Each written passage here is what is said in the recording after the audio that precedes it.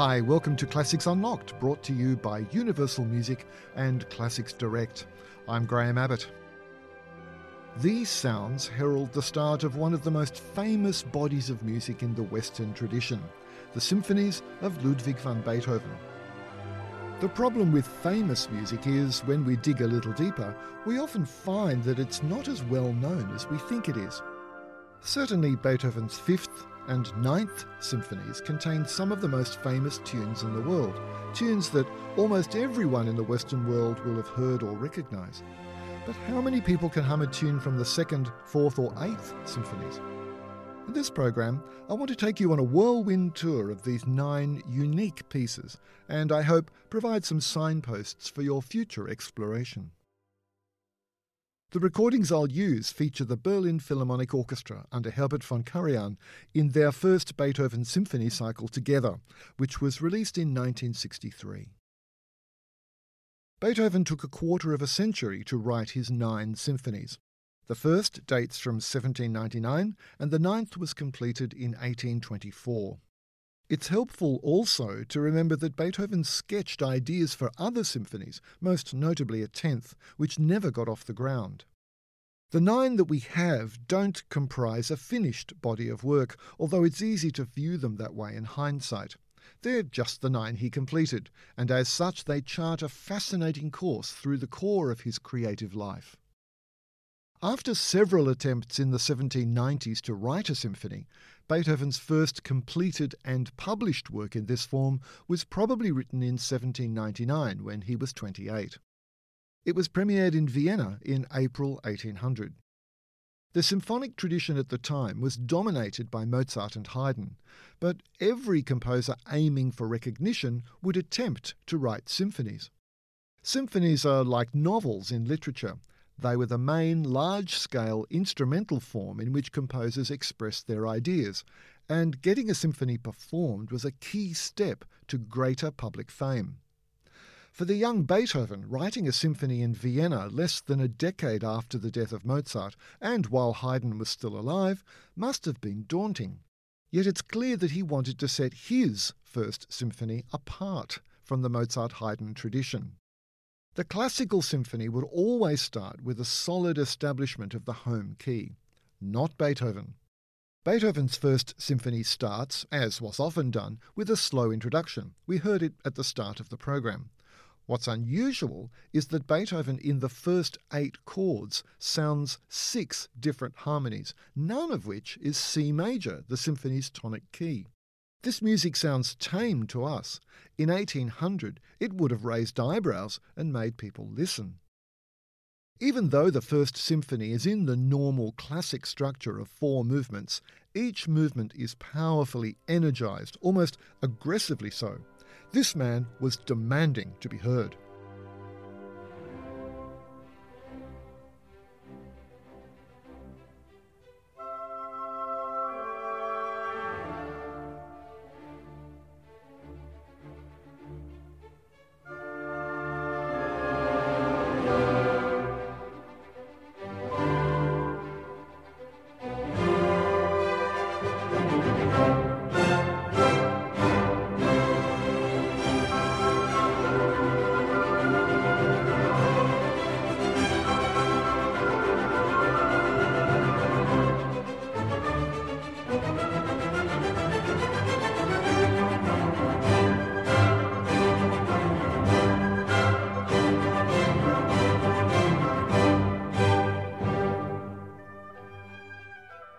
After a second movement, which begins like a fugue and which later on plays around with pulse, the third movement is bizarre, to say the least. In line with tradition, Beethoven called it a minuet, but marked it to be played at such a fast speed so as to make any similarity with a minuet completely accidental. This is a scherzo in all but name. A scherzo, literally joke, is a fleet-footed, sped-up version of the minuet which had started to replace minuets in major works. Haydn had used the term, but Beethoven made it mainstream. The last movement of Beethoven's first begins with a slow introduction, something far less common in a finale. Like the first movement, the main fast section is powerful and driven, and the symphony ends with maximum energy.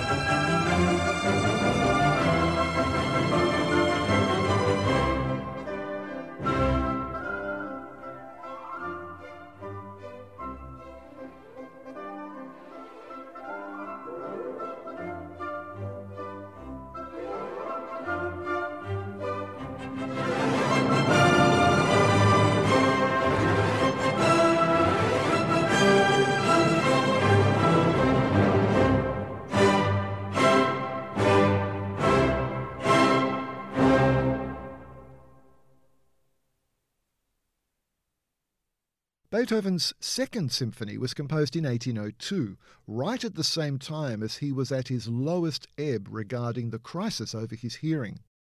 It was completed in Heiligenstadt, outside Vienna, where the so-called Heiligenstadt Testament was written. This was a document Beethoven addressed to his brothers and to the wider world. In it, he poured out his anguish over the realization that his deafness could not be cured. It comes close to sounding suicidal. Yet the symphony he wrote at the same time seems joyous, dynamic, and full of life. Ever catch yourself eating the same flavorless dinner 3 days in a row? Dreaming of something better? Well, HelloFresh is your guilt-free dream come true, baby. It's me, Keke Palmer. Let's wake up those taste buds with hot, juicy pecan-crusted chicken or garlic butter shrimp scampi. Hello Fresh. Stop dreaming of all the delicious possibilities and dig in at HelloFresh.com. Let's get this dinner party started.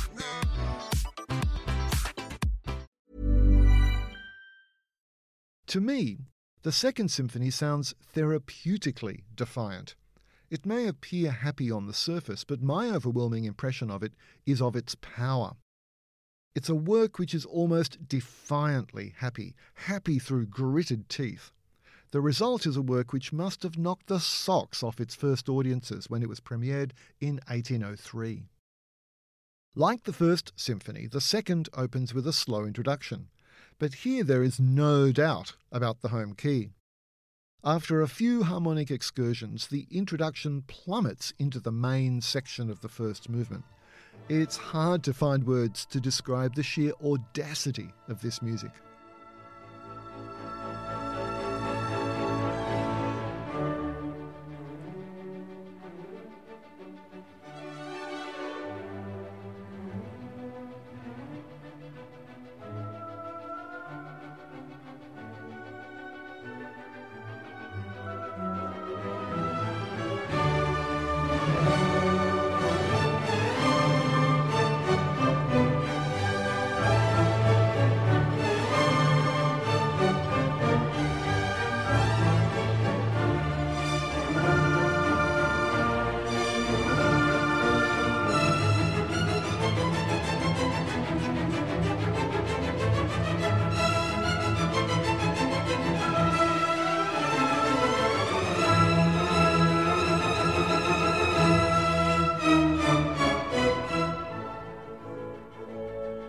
The Second Symphony's slow movement is luscious and beautiful. The main melody is presented in classically balanced phrases, but there's something undeniably Beethoven about the way it yearns and falls, and the use of the winds in the repetitions, especially the clarinet and bassoon, is extremely satisfying. This is not to say that the slow movement doesn't contain surprises. It certainly does. But the third movement, now actually called a scherzo, takes the surprises a step further with its nervous, twitchy main section and its harmonic wrenches in the trio. The finale takes all of the above to a whole new level. The little snap figure at the start becomes an obsessive tick throughout the movement.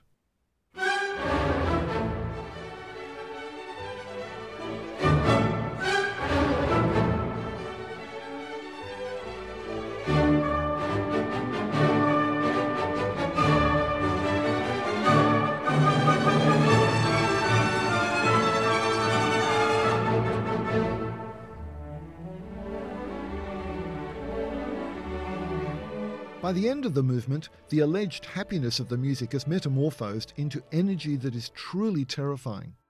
The fact that it's in a major key doesn't in any way lessen its power. It always feels so close to falling off the rails, one of the reasons orchestras and conductors find this music very challenging to bring off.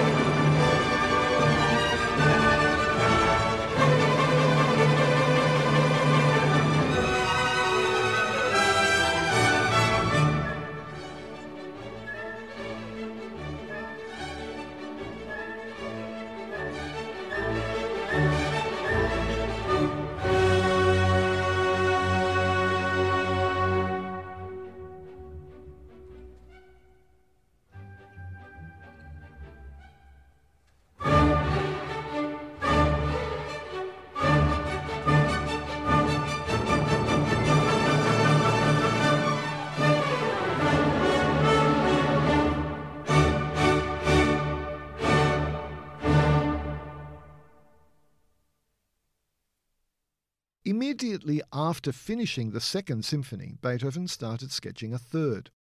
This was completed in October of the following year. The quantum leap from Second Symphony to Third happened almost overnight, and it's one of the reasons I hear in the Second Symphony not just a happy Beethoven, but a Beethoven powder keg ready to explode. It goes off in the third. The Third Symphony is the famous Eroica, or Heroic Symphony, originally dedicated to Napoleon and written to celebrate Beethoven's idealistic view of the French military leader as a liberator and unifier of humanity. Its original title was to have been Bonaparte. But when he received the news of Napoleon's coronation as Emperor of France, the shattered composer realized Napoleon was no better than any other tyrant. He removed the dedication and the title, instead calling the work Sinfonia Eroica, Heroic Symphony.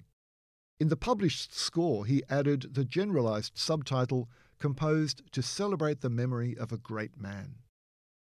The Eroica is easily the biggest symphony ever conceived to that time. At around 50 minutes, it's twice the length of the First Symphony and almost twice the length of the Second. The orchestra Beethoven uses, though, is identical to the standard classical orchestra used in the first two symphonies in every respect but one. All three symphonies use pairs of flutes, oboes, clarinets, bassoons and trumpets, in addition to timpani and strings. But where the first two symphonies use the standard two horns, the Eroica uses three.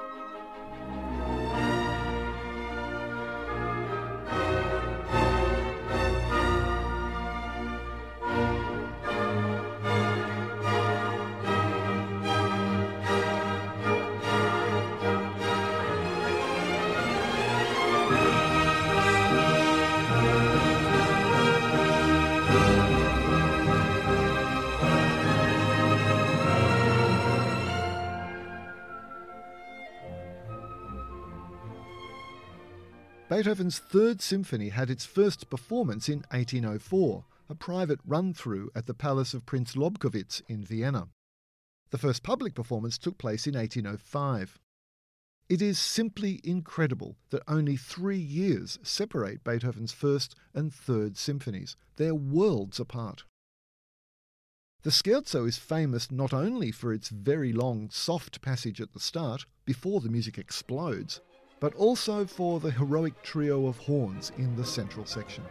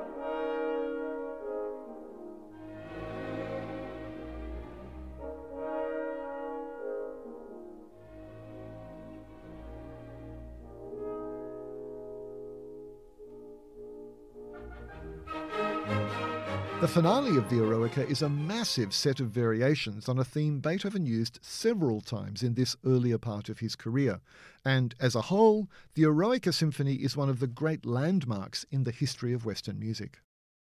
Its fame tends to overshadow its successor, the Fourth, which was composed in 1806. Like the Eroica, the Fourth too had a private premiere at the Lobkowitz Palace in March 1807, with the public premiere taking place later the same year. Most orchestral players I've talked to about the Fourth regard it as the most technically difficult of Beethoven's symphonies to play. It's about the same length as the Second Symphony, but the Fourth pushes the players and their instruments to the edge. Like the first 2 symphonies, there's a slow introduction, but this is swept away by a main section of the first movement which is incredibly dynamic and powerful. The energy of the first 3 symphonies continues and, if anything, is expanded upon here.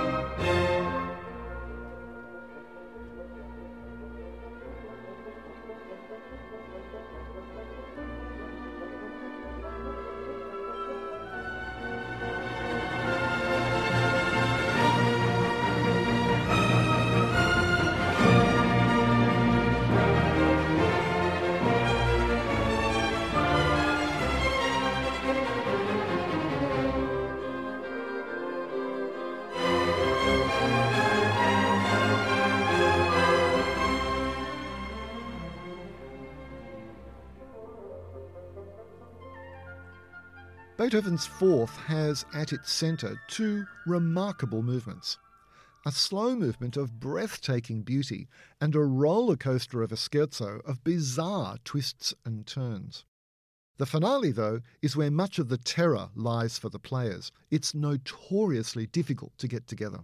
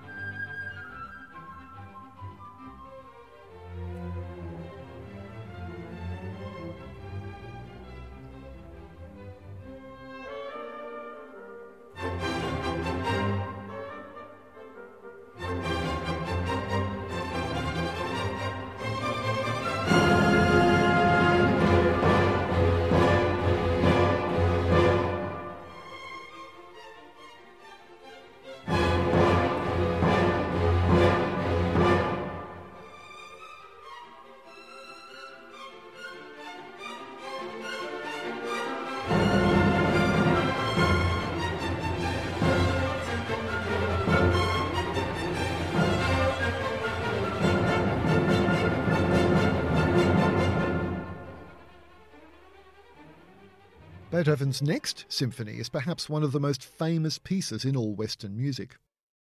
Beethoven's surviving sketchbooks reveal that the Fifth Symphony was hammered out over 2 or 3 years.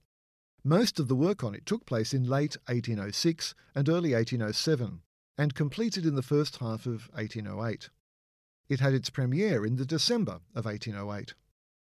What makes the Fifth Symphony remarkable is a point perhaps missed by those who just love its sweeping power, which is of course a great reason to love it. The first movement is possibly the greatest example of Beethoven setting himself the challenge of writing an entire movement within established structures using the slightest, shortest, most seemingly useless raw material. In the Fifth Symphony, the famous opening 4 notes are the raw material used to create the entire first movement, and many ideas in other movements as well.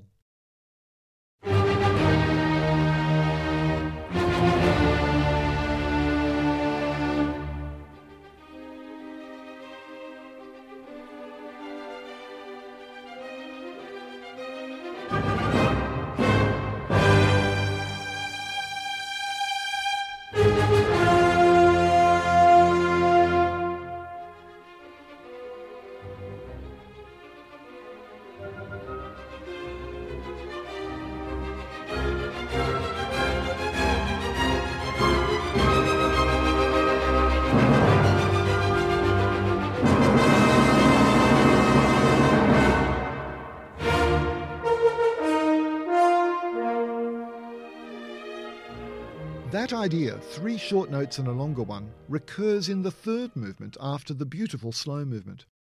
The finale is linked to the scherzo too, another innovation, and grows out of its inconclusive ending. Hey, I'm Ryan Reynolds. Recently, I asked Mint Mobile's legal team if big wireless companies are allowed to raise prices due to inflation. They said yes. And then when I asked if raising prices technically violates those onerous 2-year contracts, they said, "What the f*** are you talking about, you insane Hollywood ass?" So to recap, we're cutting the price of Mint Unlimited from $30 a month to just $15 a month. Give it a try at mintmobile.com/switch. $45 up front for 3 months plus taxes and fees. Promo rate for new customers for limited time. Unlimited more than 40 gigabytes per month. Slows full terms at mintmobile.com. Up to the end of the third movement, Beethoven has still been using the standard classical orchestra, but in the finale he adds 5 more instruments, a piccolo, a contrabassoon and 3 trombones. The Fifth Symphony charts a journey not uncommon in many large-scale works, going from darkness in the first movement to light at the end. The blaze of light at the end of Beethoven's Fifth is unmissable.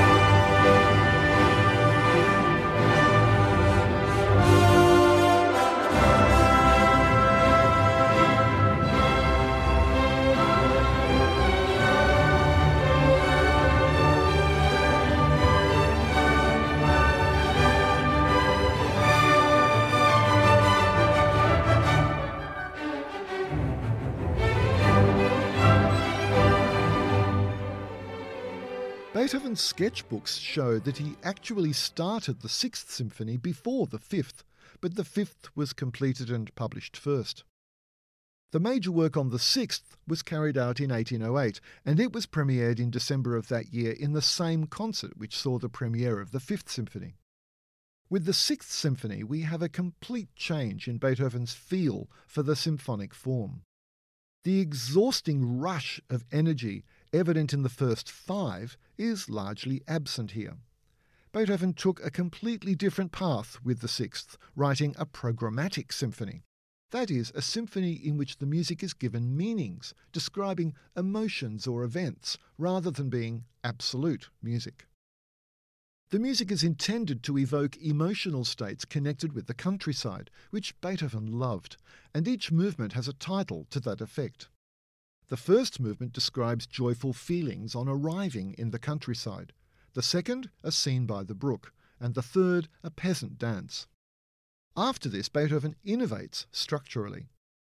The third movement runs without a break into a fourth, a violent storm interlude, which in turn runs into a fifth, a hymn of thanksgiving by shepherds after the storm. The completed work Beethoven called Sinfonia Pastorale, Pastoral Symphony. Interestingly, he wasn't the first composer to write a five-movement symphony describing the countryside.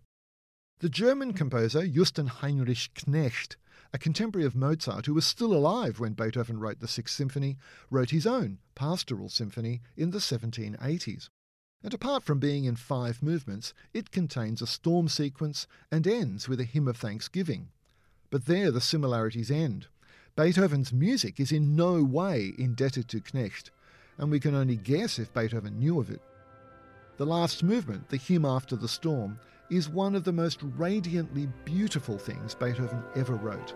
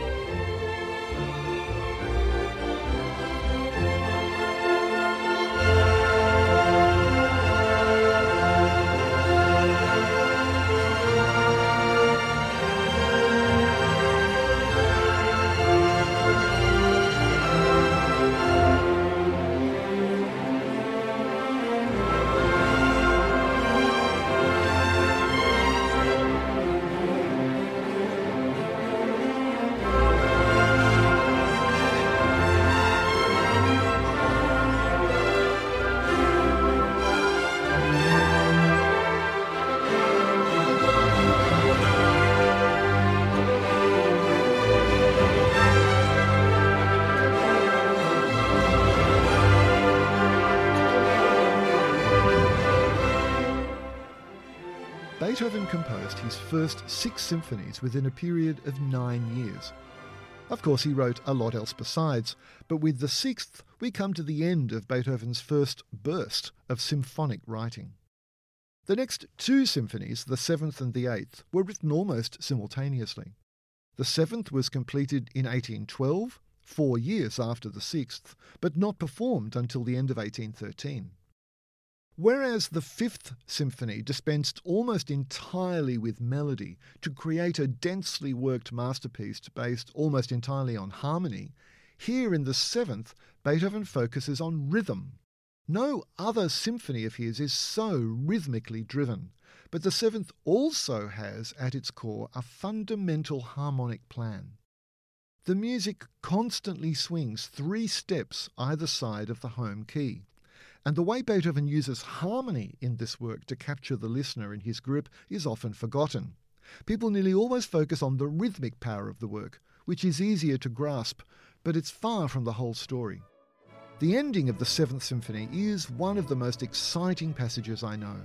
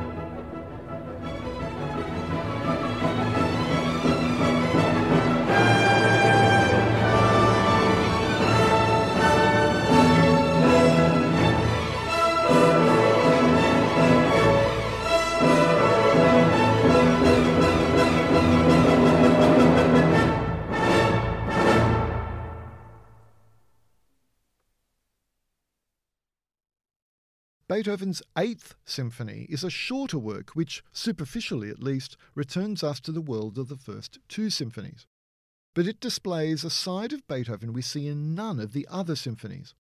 It was completed in 1812, not long after the Seventh, and premiered in February 1814. Many people dismiss the Eighth as an aberration, a lapse in Beethoven's judgment, and thereby miss its point entirely.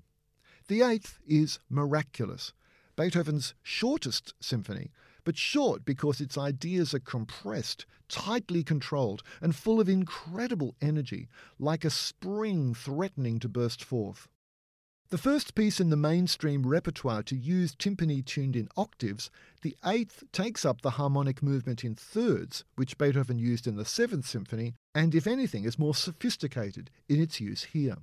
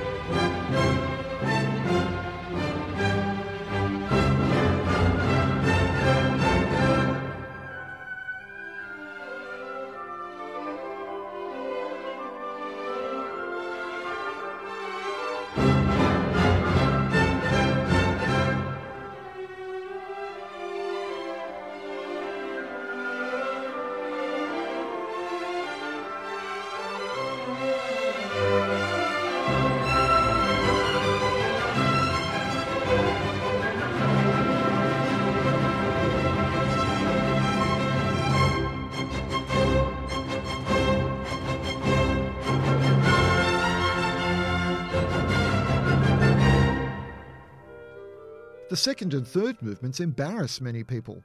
They're unashamedly funny. And some people just can't deal with humour in a symphony, especially one by Beethoven.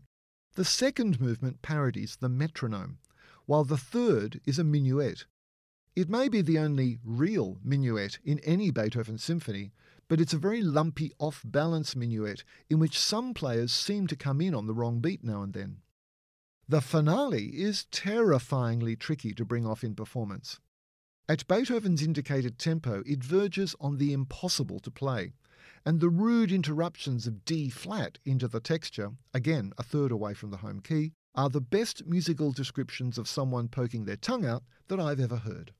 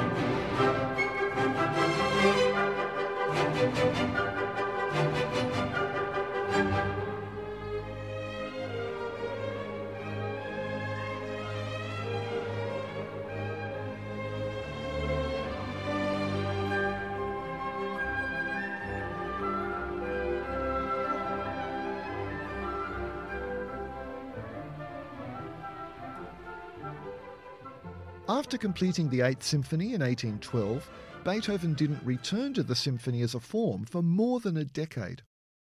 A commission from London led to the creation of what we now know as the Ninth Symphony, which was composed in 1823 and 1824, with the premiere taking place in Vienna in May 1824. The Ninth is of course famous for its Ode to Joy finale, the first time voices had ever been added to a symphony. But the massive variations on the simple tune Beethoven conceived for Schiller's Ode overshadows the other three movements.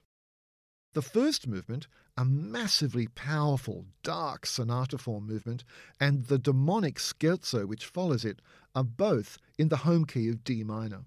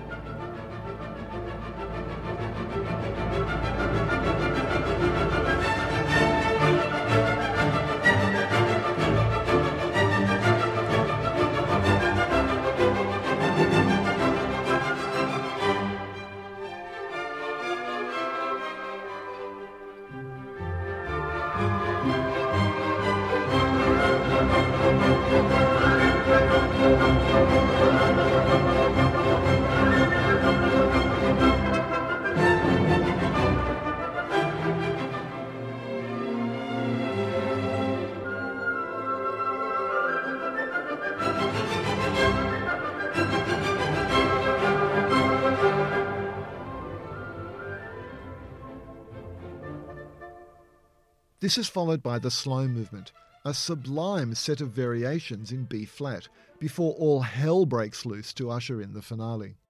Out of this chaos, Beethoven struggles to find a means of expressing the light which has been reached after the darkness of the first two movements, and finally allows human voices, a choir and four soloists, to enter and give full expression to his emotional destination. This is all based on a simple yet moving tune which has become known the world over.